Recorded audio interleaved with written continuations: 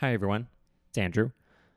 I hope everyone's staying safe and healthy through the coronavirus pandemic. Before we get started with today's episode, I want to give a shout out to the Cardio Nerds podcast. If you're not already listening to their podcast or checking out their website, you should be. They are really good medical educators. Dan Ambinder and Amit Goyal. They put together a really good show. They put out a lot of material. Highly recommend that you head over and check out their stuff. In today's episode, I met with Dr. Jane Wilcox. She's from Northwestern University, and we discussed about the topic of myocardial recovery. You may have seen patients who have heart failure with reduced ejection fraction who then normalize their ejection fraction after medical or device treatments, not in response to ventricular assist devices or heart transplants. She has a myocardial recovery clinic up there at Northwestern and does a lot of research in this area. So I had a number of questions with her about how to think about those patients and certain clinical questions that come up.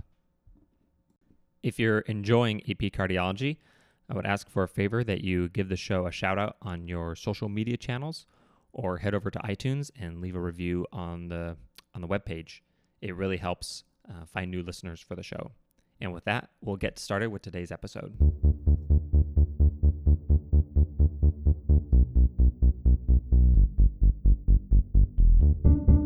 This is AP Cardiology, and this is your host, Andrew Perry.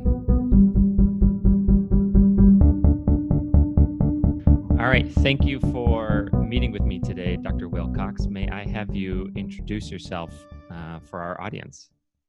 Well, thank you so much, Andrew, for having me. My name is Jane Wilcox. I am an assistant professor at Northwestern University Feinberg School of Medicine in Chicago, Illinois. I direct our myocardial recovery program. I'm an advanced heart failure cardiologist. So I see patients from, who are very sick, who need a transplant and an LVAD, and I specialize in patients who have stage C heart failure, and we focus on recovering their ventricular performance. So glad to be here with you today. Great, perfect. Thank you so much. This is a topic I've been wanting to do for a little while now. I think it's a topic, an issue of myocardial recovery or patients who recover their ejection fraction that doesn't get a lot of attention. Yeah. So let me start with presenting a typical case that I've encountered. So we have a 64-year-old woman. She has a history of a non-ischemic cardiomyopathy, diagnosed about a year ago. Her ejection fraction at the time of her diagnosis was 30%. After a few months of therapy with lisinopril, metoprolol, and spironolactone with some Lasix, her ejection fraction was still 35%. So she had an ICD implanted for primary prevention. At that time, her ECG, she has a right bundle branch block morphology with a QRS of 110. She comes back to see us about a year later, and her echo at that time demonstrates that her ejection fraction is now up to 55%. And in the interim, she's been able to come off of her Lasix, but she remains on her lisinopril, metoprolol, and spironolactone. So I think one basic question that comes up when I see these patients is, how do we even categorize her at this moment? Now that we're seeing her ejection fraction has improved, is she someone that we still talk about in terms of HFrEF, heart failure with reduced ejection fraction, or HFpEF? Or is there another way that we should be categorizing her? So these are all great questions. I think the first point about this lady is that she has recovered her ejection fraction despite us failing to do forced titration of medical therapy. That's our first point. So we know from the CHAMP-HF registry that the appropriate doses of guideline-directed medical therapy in patients with reduced ejection heart failure is abysmal. It's 1%, right? So she has responded, to lisinopril, which really isn't the standard of care right now. The standard of care would be an ARNI, high dose, either metoprolol or carvedilol. And then the MRA, as you mentioned. But she has, in fact, improved her ejection fraction, so she has recovered cardiomyopathy, and we would categorize her as heart failure with recovered EF. So she is phenotypically like a reduced ejection heart failure patient with a recovered ejection fraction. So HFrEF, EF, or heart failure with improved ejection fraction. Those are the two common nomenclatures that we've seen. Okay. Yeah. HFrEF, EF, or heart failure with recovered ejection fraction. You're stating that those are phenotypically different. And I think there's also some data that they are even biochemically or, with their circulating catecholamines, with their BNP, with those sorts of levels, that they're also different in those respects. Could you describe how this category is phenotypically and maybe biochemically different from those two other categories? Yeah, so, well, I would step back a little bit. So, this patient is sort of always a reduced ejection fraction cardiomyopathy patient. So, she will be phenotypically similar to those reduced EF patients, just that she has responded favorably to guideline directed medical therapy, so neurohormonal antagonists. So, she, in fact, does accrue benefit from these medicines. And we'll talk a little bit, I imagine, about how long she needs to stay on these medicines and could we stop some of these medicines. And so she really is in remission from her heart failure with reduced EF with improved ventricular performance. As far as the biochemical question, so definitely lower levels of circulating biomarkers like NT-proBNP, galectin, signs of fibrosis, ST2. So definitely in remission with lower levels of biomarkers, but still sort of what we would call at risk for future heart failure events. So I really like the oncologic corollary here when we think about patients who are 5 years, 6 years out from their breast cancer. They're sort of, we think, out of the woods, but we still follow them very closely for recurrence. And so that's how we should be thinking about this heart failure population.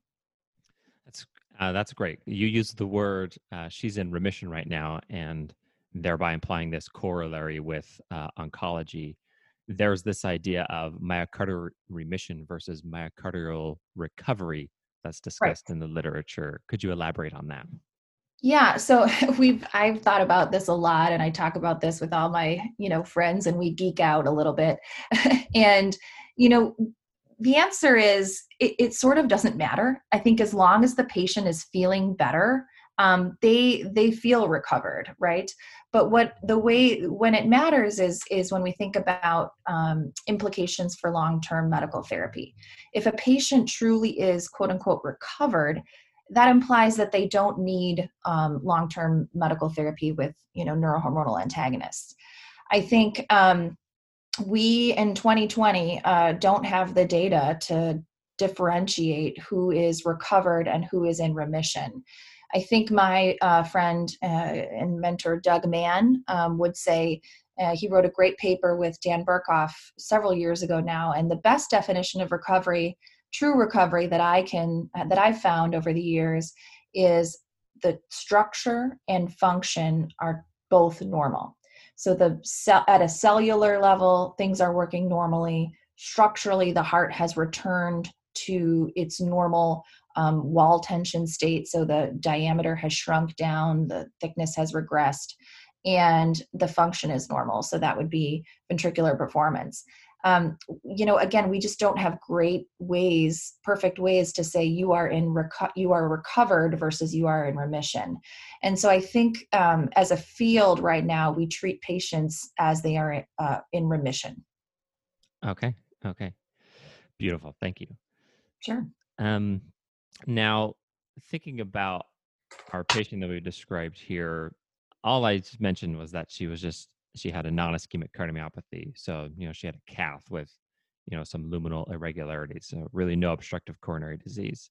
When we're thinking about patients who recover their ejection fraction, are there certain types of non-ischemic cardiomyopathy that are more common than others to have a recover their ejection fraction?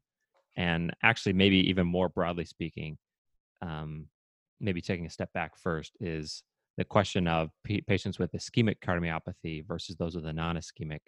Are there differences in those groups and how frequently they recover their ejection fraction? This is a great question, and it's a little muddy because the data that we have, most of it most of it is either observational or retrospective, single center studies or consortium. And so when we look at the data about sort of percent of who recovers and responds, it's all sort of based on that population. So if you look at the Penn heart failure study, which is an advanced population, a referral population, the incidence of recovery there is less than 10%. Well, so then you think, well, it's not that common. It's more likely in non-ischemics. Then you look at other studies, observational studies. We look at the Emory study or clinical trial data from Valheft, and or even data from Italy, looking at they have some registries there where recovery may be more common in the sort of 30%. And so really when we sort of delve into this, the predictors of recovery, or things that would be associated with recovery, are shorter duration, non-ischemic status, women, which sort of fits with women being more likely to have non-ischemic cardiomyopathy, smaller volumes, so sort of less adverse remodeling. If someone is not super dilated, they don't have a lot of scar on their MRI, they have the ability to tolerate medical therapy. Those are all things, when I see that clinically, I talk to my patients and say, well, you've got some markers that look like you have, you'll respond favorably to GDMT. And, recovery is one of those things that's always kind of diagnosed in the retrospectoscope. We don't have great ways of saying, based on your tumor markers, Mrs. Jones, you are most likely to have an X% here. So we're a little bit behind oncology, but my hope is that we get there in the future. Gotcha. Since you also mentioned that, or touched on the point of genetics in that point, when you're seeing these patients and we don't have, an analogy for tumor profiles for our patients with heart failure, are there any genetics, or what information do we have currently about genes or polymorphisms that would indicate a higher likelihood of recovery amongst those patients? So this is an active area of my research profile, and I think what I do clinically is every patient who has DCM or dilated cardiomyopathy, who's less than 55, we clinically test those patients with a clinically available profile that looks for about 90 candidate genes that are sort of known bad actors and are associated with cardiomyopathy. If a patient has sort of a really bad actor, and some of those genes might be lamin, so laminopathies, filament C, sort of SCN5A, really arrhythmogenic genes, or genes that are have been studied that the natural history of that disease is sort of this progressive heart failure, fibrosis, arrhythmia. That's a different conversation than a patient who has maybe a mild cardiomyopathy and a truncating variant in Titin. So Titin is the most common, it's the largest gene in the sarcomere, largest protein in the sarcomere, and is probably the most common cause of dilated cardiomyopathy or alcohol or peripartum. And so there's some work that Titins actually respond very, very favorably to GDMT. Not always, but so that's a different conversation that I have with patients. That needs to be fleshed out much more in a much more robust manner. But that's kind of the clinical conversation I have with patients. Gotcha. Very cool. Then speaking of, I think perhaps most of the clinics that I've worked in have not had or had the emphasis, or perhaps even the availability or the focus to be ordering genetic profiles on all the patients with reduced ejection fraction. And in part, we treat everyone with guideline-directed medical therapy, ACE inhibitors, beta blockers, MRAs, ARNIs, if we're able to get them approved, or et cetera, for our patients.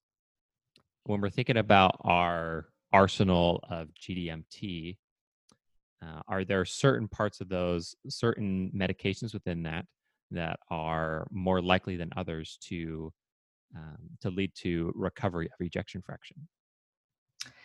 So, again, really great question, and something that we are trying to figure out. Um, it's hard to do these kind of clinical trials, sort of, who would respond favorably to a certain medicine as opposed to another, simply because of the way our trials have been done in the past. It's always an add-on, right? So it's dapagliflozin or SGL2 in addition to background medical therapy, vericiguat in addition to background medical therapy. And so we're doing these add-on trials, and I think it's a little tricky, and there may be a lack of equipoise to do sort of a beta blocker only trial, right? So I think Yes.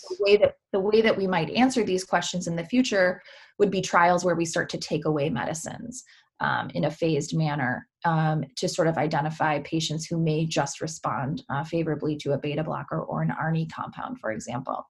So right now we really can't say, this person is more likely to respond to an ARB as opposed to a beta blocker. I will say that I try to get patients on the ARNI compound and a evidence dose beta blocker. That I try to do that for all my patients. The best data we have potentially, maybe, when we think about genetic cardiomyopathies, maybe in Duchenne's muscular dystrophy or Becker's muscular dystrophy. So there's data there that ACE inhibition and MRAs actually delay progression and reduce scar in young boys at who are age 9, age 10. So this is sort of a protracted course that we could look at certain types of genetic cardiomyopathies. But as of right now, I think we sort of have this one size fits all approach, and the way that we answer this in the future maybe in a withdrawal approach, just because of the lack of equipoise. Speaking of trials about withdrawal, there was a trial recently within the last couple of years, the TREAD-HF trial, where they took patients with a dilated cardiomyopathy who had recovered their ejection fraction, normalized their volumes, and they attempted to wean their medications. And for those patients, it was in a small trial of like 50 patients. And after weaning medications, those patients who were randomized to weaning had increased in their volumes and decreases in their ejection fraction. Are there over a very short period of time, actually, too? Yeah, it was like over what was 8 it, like weeks. 8 Yep. weeks? 8 weeks. Yeah. So that was not clearly a very optimistic signal in terms of withdrawing medications, I guess. But coming back, are there other patients in per se, other patients that we might even feel comfortable starting to withdraw medications? Kind of circling back towards that question that we had, that we've touched on a couple of times, whether medications can be tapered or withdrawn in a staged manner for some patients. So this was a wonderfully done trial that was very rigorous. And I think it was, it was in fact kind of tricky to do, right? Some argued that maybe they shouldn't have done this trial, but I think Brian Halliday and Sanjay Prasad, who were the principal investigators in the trial, did a fantastic job of really monitoring patient safety. And no one was injured, and everyone had recovery from their heart failure event. So I think we've learned a lot of lessons from TREAD-HF. The first is that we just don't have great data about who has truly recovered, and I think this sort of pumped the brakes for those of us who think about recovery versus remission, and we all sort of accepted that maybe remission is good enough. And that patients, it's no fun to take a lot of medicines, and there are side effects. But within 2 months, having half the population have a heart failure event or a rise in biomarkers, I think was a wake up call for us. And so we, in fact, should not discontinue any medications for those patients that we see with recovered cardiomyopathy in our clinics. And I want to make sure that point is clear. But when we're thinking about future trials, I've talked a bit with them about how would we design TREAD-2, and maybe we need to be looking more at the clinical phenotypes and the genetics of these patients who truly could have a phased withdrawal, not necessarily of all their medicines, but maybe just the MRA or the ACE inhibitor or just that beta blocker, whatever they're potentially incurring more side effects from. And so I think that that's in the works, and I would be interested to see what that looks like. Mm-hmm.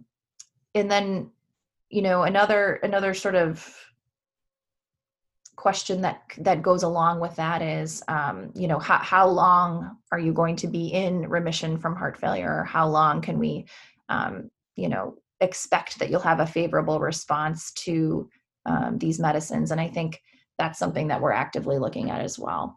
So is there a particular population? Not right now. I think the CRT population, there was a recent study by, I think from Cleveland Clinic, Wilson Tang and his group, that looked at CRT and turning off CRT and or weaning medications in CRT. And that may be a population where, just the presence of CRT pacing therapy is enough and has normalized the heart enough where we could start to wean medications, but really remains to be seen. Is that talking about like the quote unquote super responders to CRT? Correct. People with, a very, very wide left bundle branch block, and their neurohormonal profile, their ejection fraction, their volume, everything really normalizes in their class 1 symptoms with CRT pacing therapy and very little medical therapy. I think we all see those patients in our clinic and we're like, okay, you have definitely responded favorably to CRTP. We are not, losing this. Got it. And we've kind of gotten to this point. I want to circle back now to our patient and look at like what do we know, or what can we maybe think about what lies in the future for her. So she's had improvement of her ejection fraction. It's now normalized, and we think that she should, stay on her medications long term. But as you'd mentioned earlier, she's still at risk for future heart failure events. In specific, do these patients have, do they have fewer hospitalizations? Are they still less likely to have LVAD implantations or ICD implantations than our other HFrEF patients who have a persistently low ejection fraction? Yes, their clinical profile and their risk is definitely better or improved when we compare it to HFrEF populations. However, I think the important message that we have and the conversations that we have with our patients are, just because you're recovered or you're now in remission from heart failure doesn't mean that we stop being vigilant and we stop, seeing you in clinic, your medications, occasional imaging, biomarkers, sort of watching for any new events in terms of downturn in those markers. And we do know that patients are at increased risk when we compare them to a general population. So there's sort of this risk that you have of time spent with reduced ejection fraction heart failure that you can never get away from. Okay. So while their risk is lower than other patients with persistently reduced ejection fraction, they do not have a normalized risk profile in comparison to the general population, as a summary. Correct. Okay. Thinking about how do you follow up with these patients? Like, how often are you following up a patient who has a recovered ejection fraction? So this is a very, very important topic, and we are putting together a consensus document to sort of help our community at large. How do we manage these patients? What do we look for? How do we make sure that they stay in remission? And one of the things that we've tried to do is we want to risk stratify this recovered EF patient because everyone's not the same. A 35-year-old patient who's recovered, we may follow a little bit differently than a 65-year-old patient who's recovered. When patients do have, a drop in their ejection fraction, a new event, rise in biomarkers, We want to be intensifying medical therapy. And we also want to look for underlying things. As you mentioned, our 64-year-old had an angiogram with no coronary disease, but 10 years down the line, if her ejection fraction is 25%, we should be looking for coronary disease at that time. So you're allowed to have new things happen to you. Mm-hmm. And a lot of those things are going to be secondary to our lifestyle and aging. So coronary disease, atrial fibrillation, hypertension, obesity, those types of things that may affect, our patients with recovered cardiomyopathy. We look at genetics and just to look at sort of risk over time, again, looking for those bad actor genes like lamin. And I think, it's important that these patients aren't lost to follow-up, that they see us every year, 1 to 2 years, that we check biomarkers, that we do intermittent imaging. Similar, again, to that patient in oncology clinic who is in remission, but still following up to avoid recrudescent heart failure. Mm-hmm. Got it. Very nice.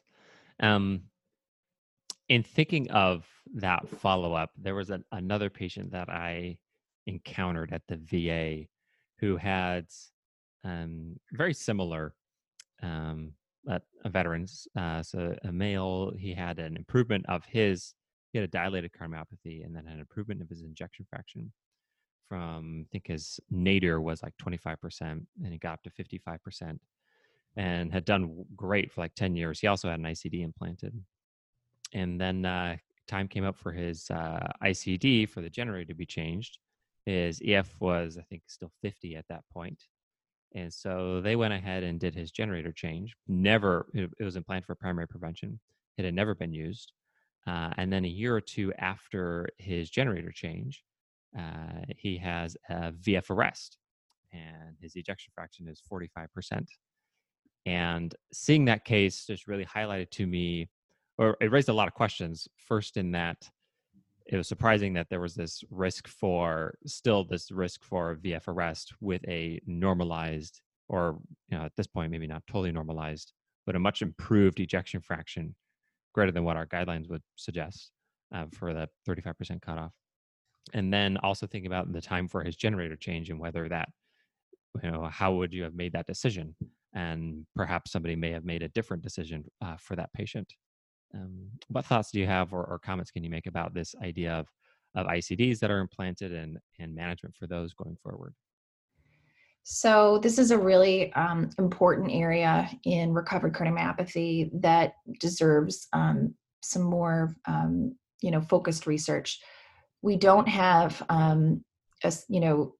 our device therapy in the recovered EF patients is really not specifically addressed at all in current guidelines.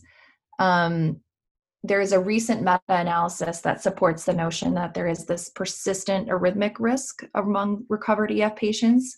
I think they had about a 3% per year rate of appropriate ICD therapy and among patients whose ejection fraction was greater than 45%. We also have data from the SCUD-HEF trial. This was retrospective again, but it looked at those who had improvement in their EF to greater than 35% during follow-up. They actually accrued a similar mortality benefit with an ICD compared with those whose EF remained less than 35%.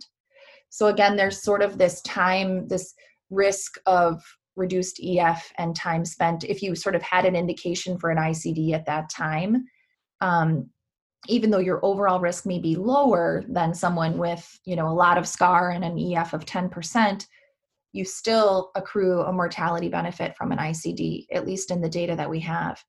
So for my patients, unless they've had some, terrible side effect from their ICD, they've got a pocket infection or a lead fracture or whatever, I replace, or they're not expected to, live 12 months or 13 months or something, whatever, that discussion, that shared decision making, I'm really, telling them that the best data we have right now supports the generator change. Mm-hmm. Yeah. But it's definitely an area that's ripe for research because patients don't necessarily want to go through that if they don't have to. Mm-hmm. Yeah. No. Totally. Totally.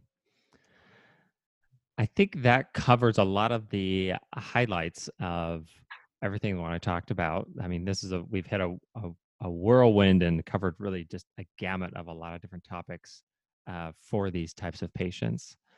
And before we close, are there other topics or issues or questions that often come up in your clinic or with consults that you see that you think are important to highlight, or like closing remarks? I think we've covered a fair amount, and this is really these are typical questions and a typical patient that I would see in my clinic.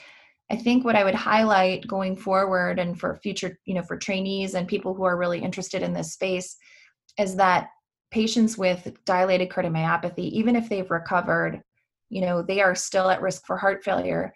And also, we should be thinking about these patients actually as a family unit. And we should be looking at their first degree relatives, their sisters, their sibling, brothers, sisters, children, who may also be at risk for heart failure with reduced ejection fraction or mild dilated cardiomyopathy. And so informing those patients that, they are at increased risk, they should get an echocardiogram, they should be screened, and they should modify their lifestyle to reduce their risk for heart failure. So really thinking about the family as a unit and moving the needle to preventing heart failure, I think is going to be the wave of the future. Awesome. Very cool. Well, I am very appreciative of the time that you took out to visit with me and have this discussion. I found it very informative. Well, thank you so much for having me. It was really fun. To summarize a few of the main highlights from today's episode, patients with heart failure and recovered ejection fraction, or HFrEF EF, these comprise of patients who have reduced ejection fraction, which then normalizes. They are at a reduced risk for future heart failure events, but it's important to realize that they do not have a normal risk compared to the rest of the general population. These patients should be conceptualized in analogous terms to patients with cancer who are in remission. Rather, these patients are in remission from their heart failure and remain at risk for future events. Thus, these patients at present should continue to remain on their heart failure medications. And there was a randomized controlled trial, the TREAD-HF trial, which demonstrated that patients who were weaned off their medications were at greater risk with having another heart failure episode. This is an active area of research, and we can expect to learn a lot more about this patient population in the years to come. Thanks again for listening.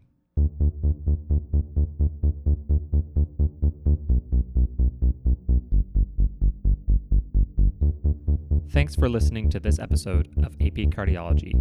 This show is sponsored in part by MedPage Today. You can find transcripts of this episode and all other episodes of AP Cardiology on medpagetoday.com. Much thanks to the band Broke for Free, whose song